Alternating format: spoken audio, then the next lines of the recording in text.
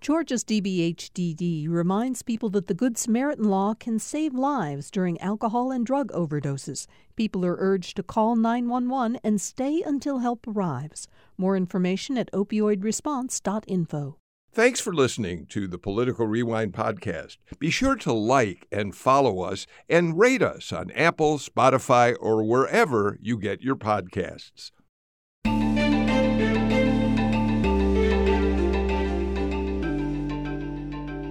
Welcome to Political Rewind. I'm Bill Nigut. If you're listening to us live on the radio at 9 o'clock, not the repeat at 2, or on the podcast, you probably would have heard a few minutes ago in NPR News the mention of the fact that today is Equal Pay Day for women, the day in the current year that women finally catch up to what men earned in the previous year. And, you know, last week we did a show on International Women's Day in which we pointed out that in 2000, women earned 80 cents for every dollar that a man earned. And 20-some years later, boy, things have changed. Now, basically, women are earning 82 cents for every dollar that a man is earning. The pay discrepancy it strikes me as unacceptable. And we spent a good deal of time talking about it last week. It also reminds me that it's worth mentioning that yesterday, Patricia Schroeder, Pat Schroeder, who was a feminist legislator who blazed trails for women during her time in Congress. She came out of Colorado. She helped pass the 1978 Pregnancy Discrimination Act, which barred employers from dismissing women because they were pregnant and from denying them maternity benefits. She championed laws that helped reform spousal pensions. She opened military jobs to women. She forced federally funded medical researchers to include women in their research, and so much more. I spent time with her in Colorado back in 1987 when she was looking at running for president. Gary Hart had just dropped out because of his scandal, and Pat Schroeder was being urged to run. It was really something to spend time with her. She ultimately decided not to run. And in announcing that she wasn't going to run, she broke down because she said it suddenly occurred to her how much it would have meant to women if she had been able to make the race. And ironically, for a long time afterward, given all she'd done to give equal footing to women, she was remembered for being a woman who cried at a public event. In any case, Pat Schroeder died yesterday, and it's interesting. It comes a day before Equal Pay Day for women. All right, enough about that. Let's get right to the panel because we have a lot to talk about. It's Tuesday, which means my partner from the AJC is senior reporter Tamar Hallerman. How are you, Tamar? Hi, Bill. I've been spending the last couple minutes reading about Pat Schroeder's pretty remarkable time in Congress, and to see how much things have changed and how much things have not changed. She pretty remarkable stories in her obituary. You would have loved covering her during your years on Capitol Hill. She had an amazing wit. One of her jokes when Dan Quayle was named George H.W. Bush's presidential ticket, she said, Dan Quayle thinks that Roe v. Wade are alternative ways of crossing the Potomac River to get to work. And that was kind of typical of her sense of humor. Stephen Fowler is back with us. He, of course, is a GPB News political reporter. How have you been, Stephen? Busy, but in a couple of different ways. One, preparing for a baby coming in May. Yeah. That's a lot harder than a lot of election coverage, honestly, but also following some of the bigger bills through the legislature. There's always voting legislation. There's some other high-profile things going through. Recently did a deep dive on the new Prosecutor Oversight Commission. So, you know, even in a sort of slower year like this year, there's always something, and there's always something surprising. Yeah, I think that makes complete sense. This has been an interesting session. Chuck Cook, who is one of the country's top immigration lawyers and was just named again as one of the top lawyers in the state of Georgia. Chuck, if Fowler thinks that it's a lot of work preparing for a baby to be born, wait till they bring the baby home from the hospital. Wait till that fourth one comes, and then you realize how hard it really is. Thank you so much for being with us today, Chuck. You're welcome. And Fred Smith from Emory University, professor of law at Emory, is here as well. Fred, thank you. We're so glad to have you back. You doing well? Absolutely. It's always a pleasure to be here and both learn about and talk about the news. All right, let's get started on doing just that. Tamara, we spent a lot of time on the show yesterday talking about all the events surrounding the Atlanta Police Training Center and about the shooting death of Manuel Turan. And we mentioned that there was going to be a news conference after our show went off the air yesterday by the parents and lawyers for the family. So I want to do a little of that today to catch people up, but we will just do it in a somewhat abbreviated form. So, Tamar, as a starting point, we should say that the attorneys for the family, what they simply said is they had an independent autopsy. They didn't learn as much as they'd hoped they would learn, and now they're filing suit to get the city of Atlanta to release more information, get it from the GBI, get it from DeKalb County authorities. They feel as if they're being denied information they must have. Yeah, and some of the things that their independent examination, they say, shows is that Manuel was potentially sitting down when he was killed, maybe cross-legged, and that he might have been holding his hands up in front of his face. And so those are interesting details. I mean, the problem is that we don't know anything from GBI and their autopsy of what happened. And the autopsy that the family was able to perform was quite limited because of the extensive autopsy that GBI and the DeKalb medical examiner had done. And so that makes it really hard to know for sure until law enforcement provides their account. And unfortunately, it's looking like it might be months before we really get a full sense of the story. And I'm sure for a family that's mourning the loss of a son, that's an incredibly hard answer to hear. And it may be a while before we truly know what transpired. Stephen, I want to play a couple sound bites from that news conference and then ask you to weigh in. Manuel Turan was autopsied first by the DeKalb County medical examiner. And again, those records have not been released at this point.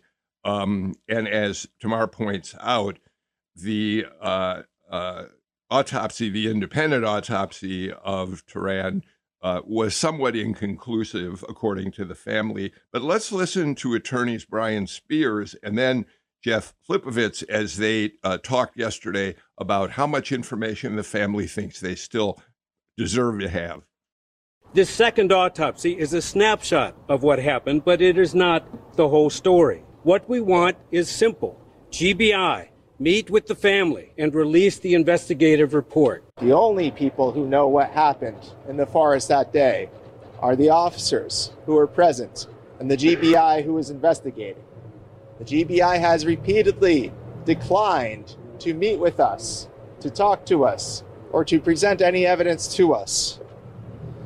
In fact, they have also prevented the release of information by the City of Atlanta.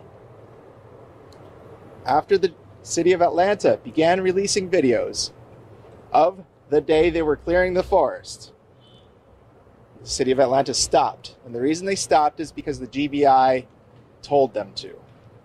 We have filed a lawsuit concerning the refusal of the city to provide records on an ongoing basis. Stephen?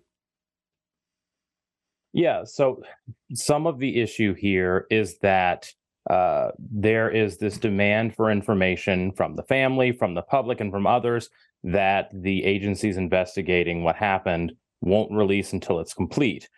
Some of the issue is that the agency, in this case the GBI, investigating the incident was also involved with the task force responsible for doing the sweep of the forest that led to the shooting. So there's an inherent distrust of the investigation process and what people are saying from the official end. And there is also this piece where when you think of a lot of high profile incidents where you see police violence and where you see people being beaten or people being killed by the police, there is video evidence that is released that shows what happened in the lead up, the incident, and the aftermath. And that's not something that can be had in this case because the Georgia State Patrol did not have body cameras on. And so any information that's released that's a piece of the puzzle, be it this secondary autopsy or the video from Atlanta police officers that were elsewhere in the forest, tells a part of the picture and the story that is not necessarily complete.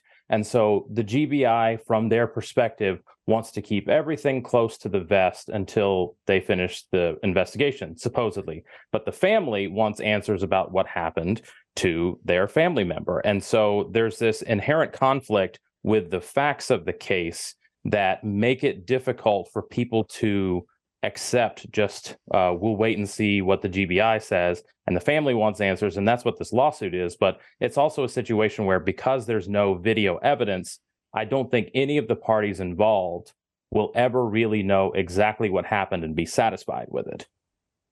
Fred, the GBI released a statement. Actually, their statement came before the news conference, but here's what they said. The GBI continues to work diligently to protect the integrity of the investigation and will turn our findings over to an appointed prosecutor for review and action. The actions of the GBI to prevent inappropriate release of evidence are solely intended to preserve the integrity of the investigation and to ensure the facts of the incident are not tainted. Jump in on this, Fred. Sure. Right. So what the state is relying on is a set of exceptions to the Open Records Act. Under a statute 50-18-72, there's a number of exceptions, and one of those exceptions deals with ongoing pending criminal investigations, which they seem to be relying on here. In the public statements from the family, they note that a lot of statements have already been made, some kind of conclusory statements about the investigation in terms of whether or not there was a gun, where the gun came from, if Tort in fact had a gun with him, and statements that they seem to, at least in the reports in the news, seem to have kind of walked back some around whether or not he had in fact shot said gun.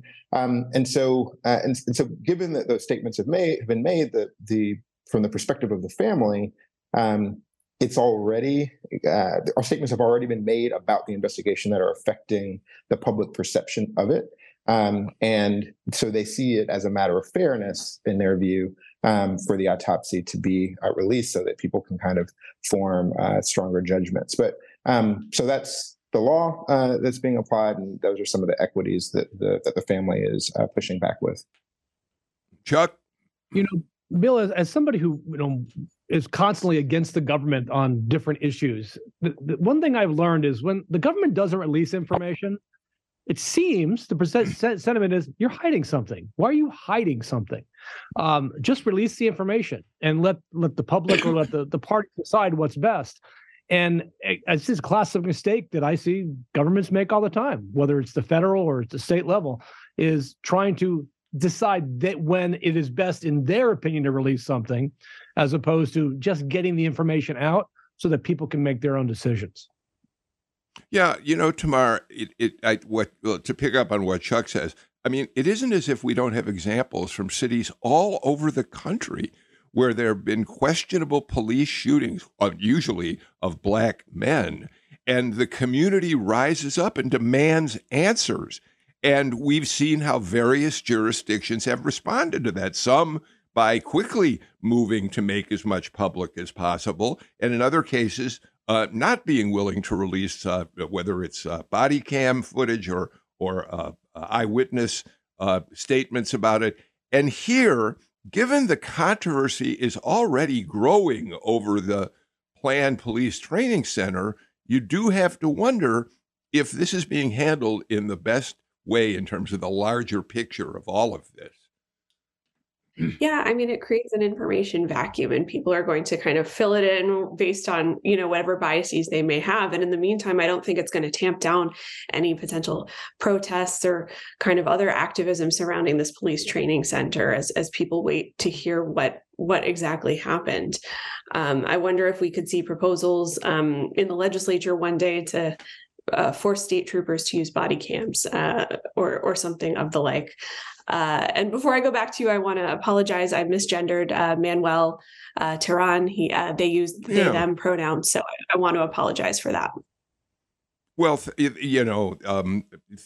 you. And it is true that there are times when our brains, as we try to navigate this world, have to be realigned. I went through that yesterday on the show, but thank you for doing that.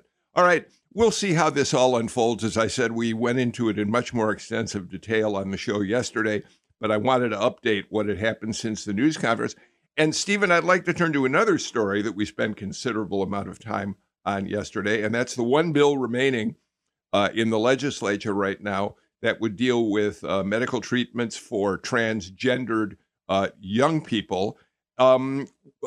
Jeff Graham, the head of Georgia Equality, was on the show yesterday, and he hinted that there was going to be a letter delivered to the legislature today from a large number of medical professionals, healthcare providers, opposing the legislation that would prevent most treatments that would allow young people to begin the process or complete the process of transferring to the gender that they feel is appropriate for them. The letter went out yesterday.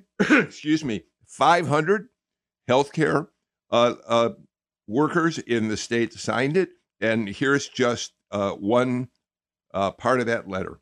The medical professionals have a message for lawmakers, and it's this. We'll tell you what we tell the parents of transgender kids who visit our clinics.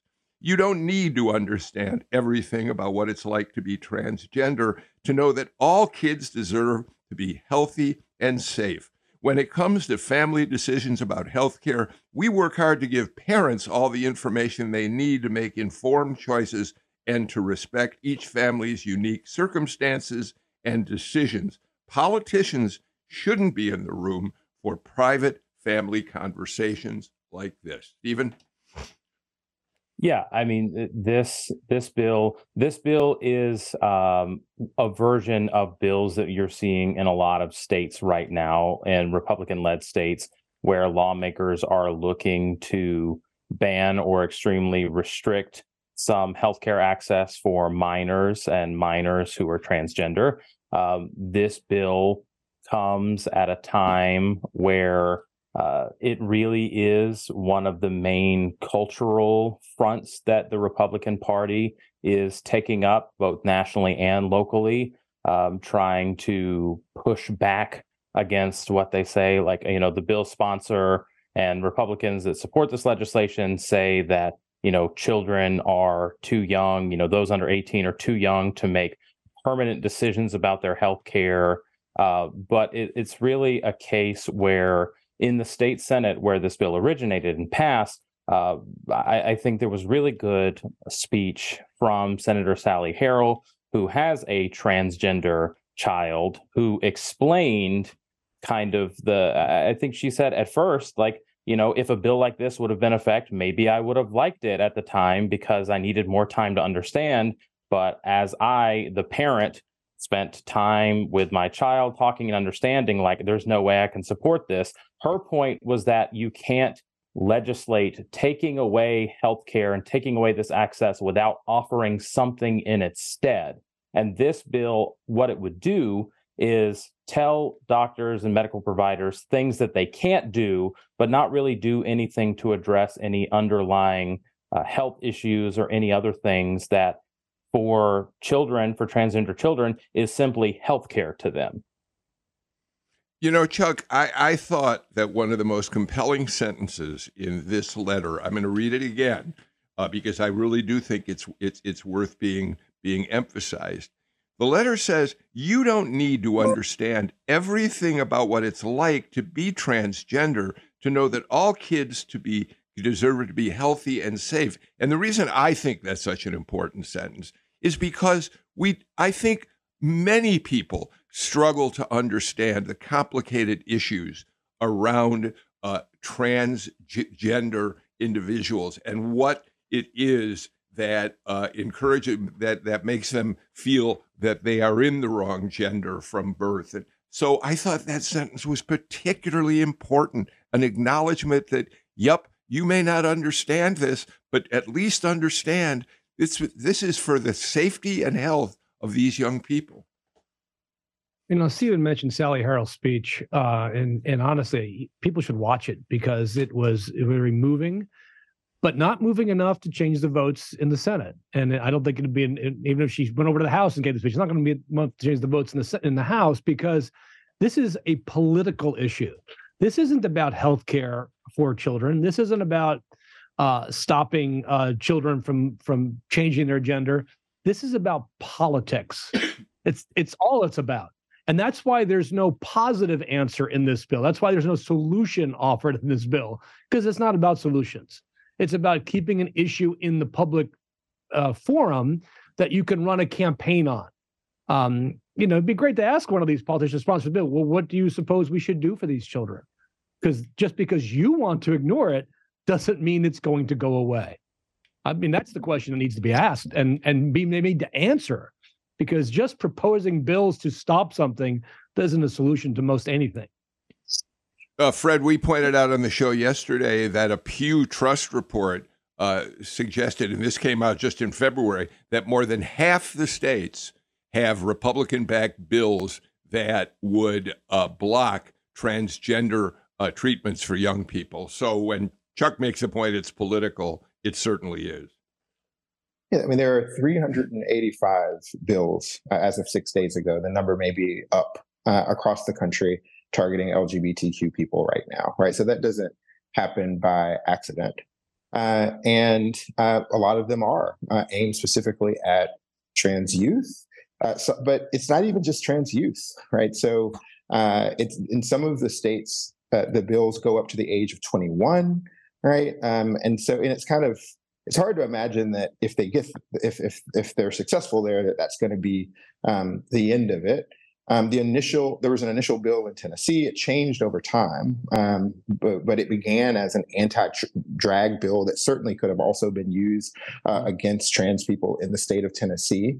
So this is a concerted effort across the country. And Senator Harrell's speech was very moving and does kind of center what's going on here, which is that the government is attempting to get involved in very, very deeply personal family decisions that they know very little about. Another speech that was given on the Senate floor was by Senator Kim Jackson, who noted the effect that this is having on the mental health of LGBTQ youth all the time when they turn on the news, when they see someone at CPAC say that they want to eliminate transgenderism. Right, which if said about almost any other group would sound like really words of extermination that should cause extreme alarm, in my view, and it's affecting the youth. And what Senator Jackson said is, look, the senators are saying that some of these treatments can have long-term, permanent life consequences, and she said, what else does? Suicide. And so I very much hope that the folks in the legislature, the ones who are doing this for predominant political reasons, that they find it in their hearts to see the human scale of what they're up to and just ask themselves, is it really worth it? Tomorrow we're going to get to a break, but one last word on this. I believe I'm right, and somebody please correct me, whether you're a listener or someone out there who can go on social media. I believe Governor Kemp is supportive of this measure, and so there doesn't seem to be much that's going to stop it from passing and going to his desk for signature. Yeah, I'm not sure exactly the governor's feelings about that, but he did sign legislation last year that would force transgender kids to compete in the high school sport aligned with their gender at birth and not the gender that they align with. So this feels like a continuation of that, but this isn't high school sports. This is medical care. This is a much different ball game. And, when we're talking about some of the most vulnerable people in our society, and this statistic is something like trans kids are 3 times more likely to commit suicide. I mean, they're just very startling numbers. And so when you hear from folks, criticizing measures like this, facts like that are front and center. Stephen, final word from you on all this.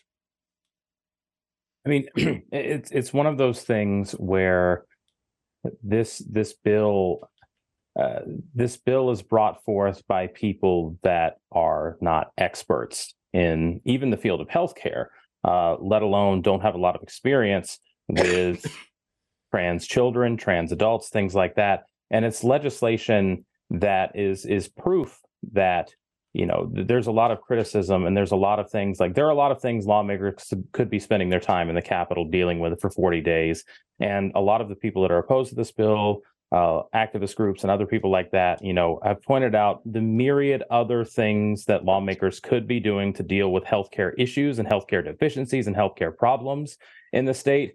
But choosing to focus on this and choosing to focus on telling doctors what they can't do and telling children that they can't receive a certain type of care that is basic health care doesn't send the best message for people about what lawmakers are choosing to spend their time with, especially with all of other Georgia's healthcare issues. All right, let's do this. Thank you for those final remarks of this segment, Stephen. Let's get to the first break. We'll be back with more in a moment.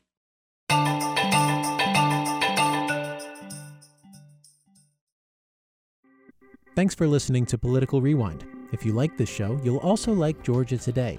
It's a daily podcast from GPB News, bringing you compelling stories and in-depth reporting that you won't hear anywhere else. Join me, Peter Biello, for this quick and convenient way to get the best of GPB News' extensive coverage of the topics that matter to you, delivered directly to your device every weekday afternoon.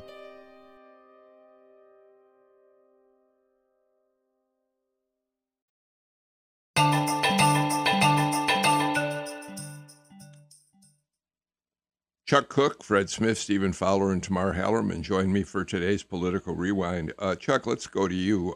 You alerted all of us yesterday afternoon that this morning at 8 o'clock, a Senate committee was going to meet to consider a measure that, and you'll make it even more specific, but I'll say in general, would prevent certain migrants, or migrants I assume from certain countries, from buying property within 25 miles of a military installation in Georgia or an airport. Talk about this bill and where it comes from. Well, this actually is a Senate bill that actually passed the Senate already. SB 132 had a House hearing today. And basically it's designed to limit the ability of anybody, not just migrants, anybody who's not a citizen or permanent resident of the United States from buying ag land in the state of Georgia. And there's other caveats here, clearly written by somebody who's not an immigration lawyer, that if you are out, even if you're a resident and you're out of the country for more than 2 months, you can't buy the land. So I mean, this is a crazy bill, but like the bill on transgender, this is a bill that's working its way through a variety of different states around the United States, controlled by Republicans. Texas was big on this. And they list specific countries, individual citizens who cannot buy land. And they come from a list prepared by the Department of State called the Countries of Particular Concern.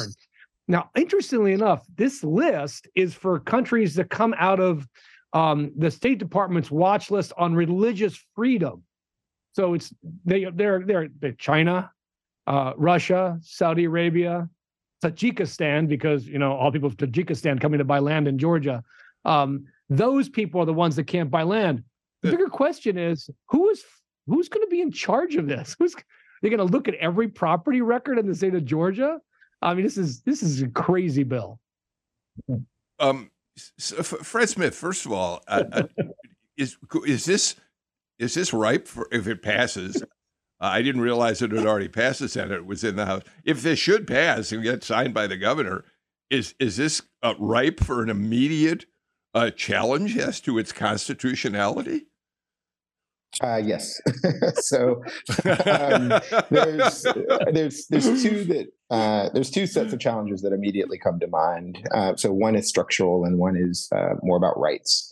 So structurally, typically when states get involved in questions of immigration, especially if it deals with something around kind of registration and the like, there's some space in which the federal government preempts whatever the state has done. And so I would need to read closer to know whether or not that's at play here, but I would imagine that one set of challenges will sound there.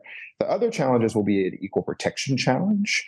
And so typically, if a government is discriminating on the basis of national origin, that's subject to the highest levels of scrutiny. And also when a state is discriminating on the basis of alienage, that is whether or not someone is or isn't a citizen, that also typically is subject to the highest levels of judicial scrutiny. So I'd imagine that all of those arguments are going to be at play here. Stephen, I don't think it's much of a stretch to suggest that the legislators supporting this measure are worried about the potential for disruptions, terrorism, or the like from those non-citizens who might want to buy land 25 miles away from a military installation. Well, I mean, so there are several states that do have laws relating to foreign ownership of agricultural land. They vary because, different states have different laws. Some of them have variations on it being not necessarily a foreign national person, but maybe like a foreign corporation. Some of them have variations on how much land and things like that. But there are a number of reasons. Actually, the USDA has some interesting reports on foreign ownership of U.S. agricultural land. There are many reasons, either for land speculation or things like that. But some of the concern or some of the stated concern for looking into things like that is a belief that countries like China or other powers that kind of jostle with the United States on the global stage are buying up agricultural land near military bases and other things as some sort of staging area to either, to drive up the prices of the agricultural land and goods that are on there, or to, do something to threaten the military bases that are around that don't really pan out. But there are some underlying legitimate concerns about, having local Georgia agricultural land and companies be bought out by some foreign company that then jacks up the prices and fires all the workers and does things to disrupt things. So there is a kernel of reality and truth in this bill that maybe isn't expressed the best way with the current legislation. So, Chuck, are we being too suspicious based on what Stephen's saying? Not so suspicious. It's just this seems to be a solution in search of a problem kind of bill. What's interesting is that in today's hearing, it was literally a testimony that was taken. There was no votes. No one spoke in favor of the bill this morning. Nobody. There was 6 groups testifying against it. So who supports the bill? I mean, that's the question is coming from somewhere. Again, it's a political agenda meant to get something on the board so you can say we took care of this problem that doesn't really exist. Okay, there are a couple of other pretty big immigration stories in the news that I want to come back to you on, Chuck, in a few minutes. But before then, I want to deal with a couple more stories of immediate impact in Georgia. Tamar, very quickly, I think, it's interesting to me that I started reading about it in the New York Times. We know that 2 Georgia lawyers now, Stephan Passantino has been in the news, an Atlanta lawyer. He went to work for the Trump White House. He was initially the lawyer for Cassidy Hutchinson as she prepared for her testimony before the January 6th committee. He presumably advised her not to be transparent and too forthcoming with the committee. She dismissed him, and now the Washington bar wants him disbarred because of how he handled her testimony. But now we have a second lawyer who's come to light as well here in Georgia. So give us a little on that story. Well, sure. The first one about Stephan Passantino, these are some revelations we saw after the January 6th committee released the transcripts from Cassidy Hutchison's deposition with the committee. And it was interesting to kind of hear the behind the scenes details of it, because she was unemployed at the time that he was brought on to represent her. But he sort of alluded to the fact that depending on the type of testimony she might give, there might be a job for her in Trump world. He wasn't forthcoming about who exactly was paying for his legal services in order to represent Cassidy Hutchison. And she says, while he did not advise her to lie to the committee, he did tell her that being able to say you did not recall something or you can't remember, that's an acceptable answer. And so he might have encouraged her to not look back at some of her notes or her calendars from that time. So it's kind of a legal gray area where you aren't supposed to lie to a jury or to investigators, but if you don't remember stuff, that's not necessarily perjury. But where's the line in terms of what lawyers can recommend to their clients? So it'll be very interesting to see where the bar comes down on that. And Passantino has been very strenuously objecting to the way that he's been portrayed in this complaint. And then you're right, Bill, over the weekend, we saw a story from the New York Times that revealed a new witness that we didn't know had testified before the special purpose grand jury. And that was Bob Cheeley. He's a longtime criminal defense attorney here in Atlanta, known for representing very high-profile Republican clients. It appears that the grand jury was interested in speaking to him because he testified before the state legislature in December 2020, one at the last of three hearings that Rudy Giuliani gave testimony to and spouted off all sorts of conspiracy theories and half-truths and lies about the vote count in Georgia, tens of thousands of dead people voting, kids under 18, all sorts of stuff. And Bob Cheeley raised what he saw as a lot of really, terrible things happening at the time. And so it's interesting to see just how memorable he was to some of the grand jurors. They quote Emily Kors, the forewoman of the special grand jury, who seemed very familiar with his testimony even months later, which raises the question, could he be subject to charges as a part of this investigation? And maybe these hearings are a bigger part of recommended charges than maybe we thought. Fred, we should point out that at least the first part of it, the fact that he was at Rudolph Giuliani's side when Giuliani came and testified in front of the state Senate with all those outrageous charges about how corrupt the Georgia election was, nobody has to take an oath to tell the truth in front of a Senate committee like that. So at least there's not any opportunity to charge them with lying in their testimony to a Senate committee, right? Right. So perjury in particular might be off the table, but other things like obstruction and some of the ethical charges, the fact that they were not under oath wouldn't necessarily matter. It might be relevant, but it wouldn't be the sine qua non. I was trying not to say that word, but it wouldn't be the necessary condition. Stephen? Well, and the other thing that people might know if they pay close attention, Bob Cheeley is also the attorney for the group of election conspiracists who were trying to unseal and have access to the Fulton County ballots. He's the one that hired private security that tripped an alarm at the Fulton County ballot warehouse that led into a whole side conspiracy where people were thinking that Stacey Abrams was like rappelling from the ceiling to swap out the real ballots with fake ballots. He also represented David Perdue in some of the half-baked legal challenges. And so it's not just about the Senate hearings and, the people there, but rather this sustained effort even months and years after the 2020 election to do things. So it's not surprising to learn that the special grand jury talked to him, and it's not surprising that he might play a bigger role than some of the more high-profile names that people nationally might see and pay attention to. But he Bob Cheeley is definitely one of the attorneys in Georgia most involved with the aftermath and the continued attempts to say the election was stolen.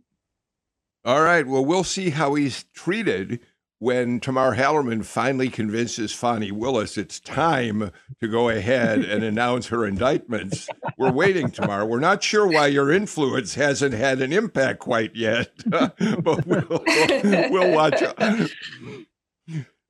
We'll watch all that unfold. Let's get to our final break back. A couple of legislative stories. Then I want to ask Chuck Cook about a couple of big national immigration stories. This is Political Rewind.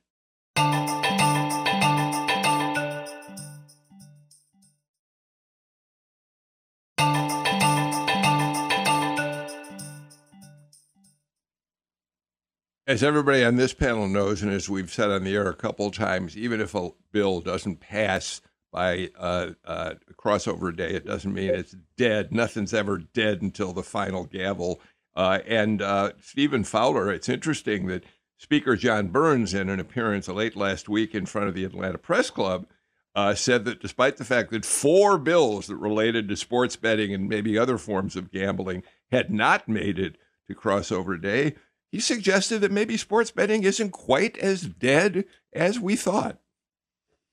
Well, never say never until the final gavel bangs down, usually after midnight on Sine Die. But I think what that says is that there are a lot of people that are paid lobbyists that deal with sports betting that are getting their money's worth, bending the ear of the key people on committees and in leadership to do that. It's one of those things that has been around for a long time. Momentum has seemed to build and fade and ebb and flow. And it's one of those issues that there is a lot at stake, both for people that want to see sports betting and gambling and also those who don't want to see. And so it's one of those things that's not like, okay, we voted on it in one chamber, it failed, let's move on.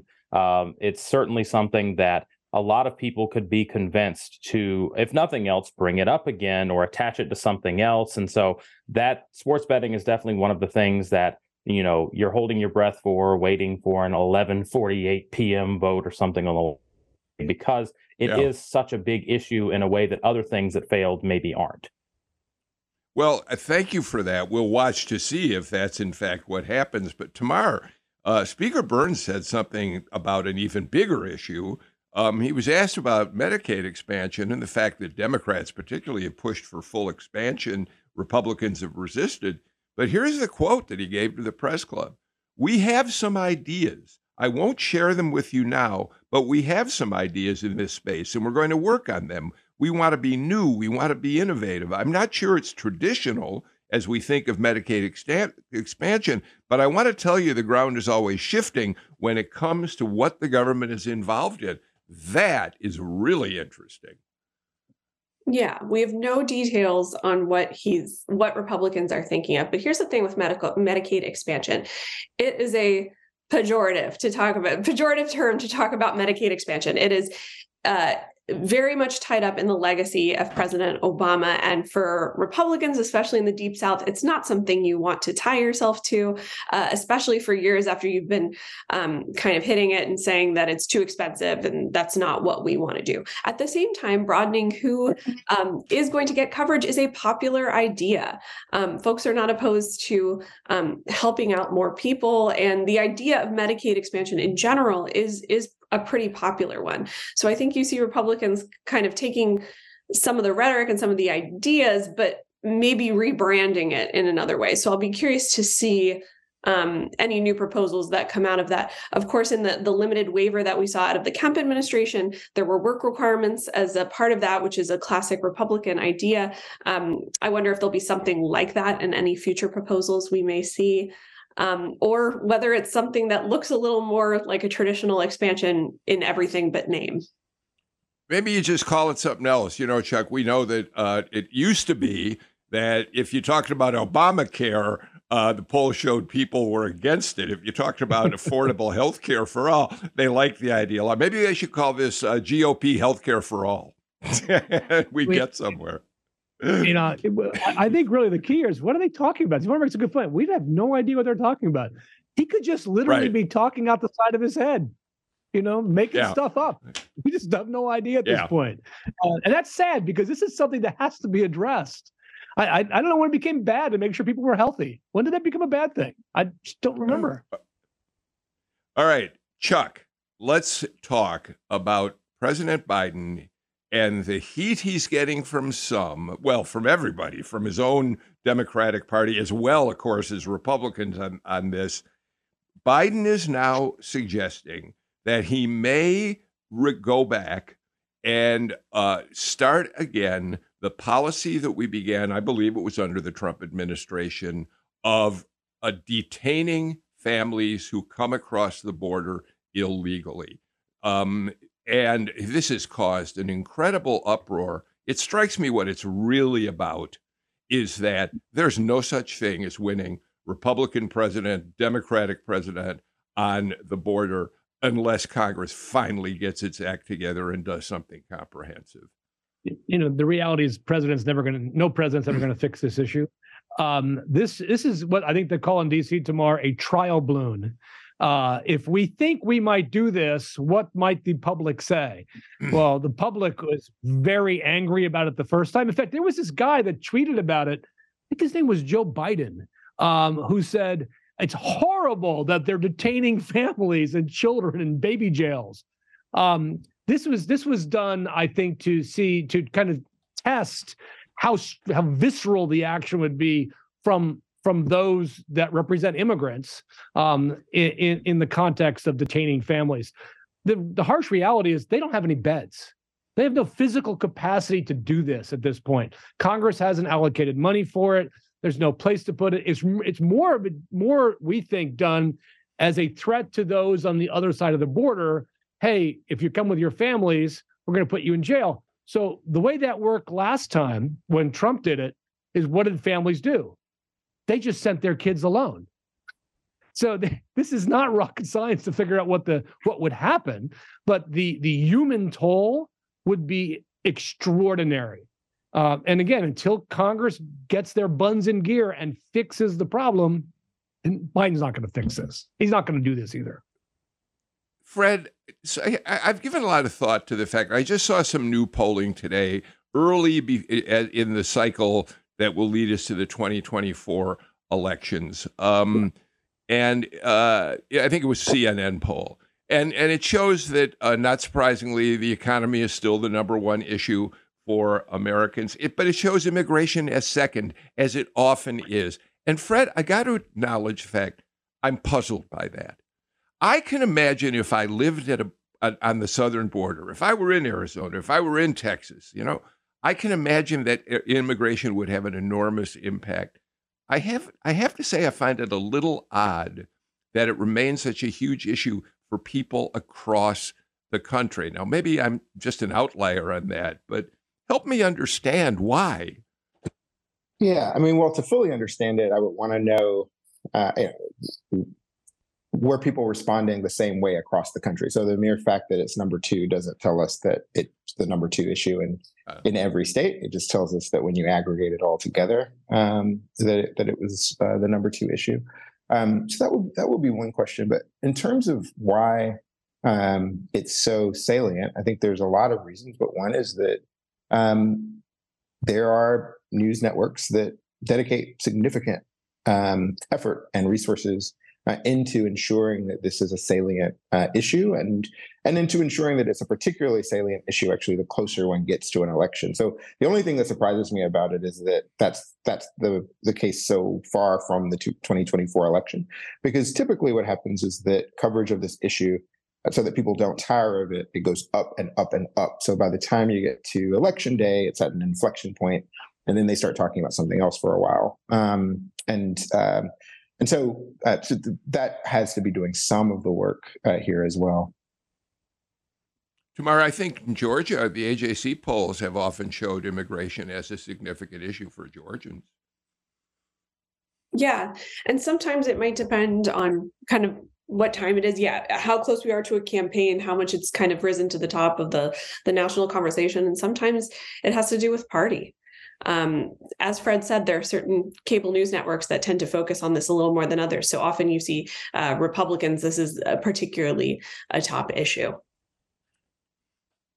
Stephen, one other quick immigration story. We're running out of time. As we saw this, I think it was over the weekend, there was a mass effort by immigrants or hopeful immigrants to cross the border. It got a little bit troubling. They were pushed back with barricades, by Border Patrol agents, but it shows the increased desperation of people looking for sanctuary in this country.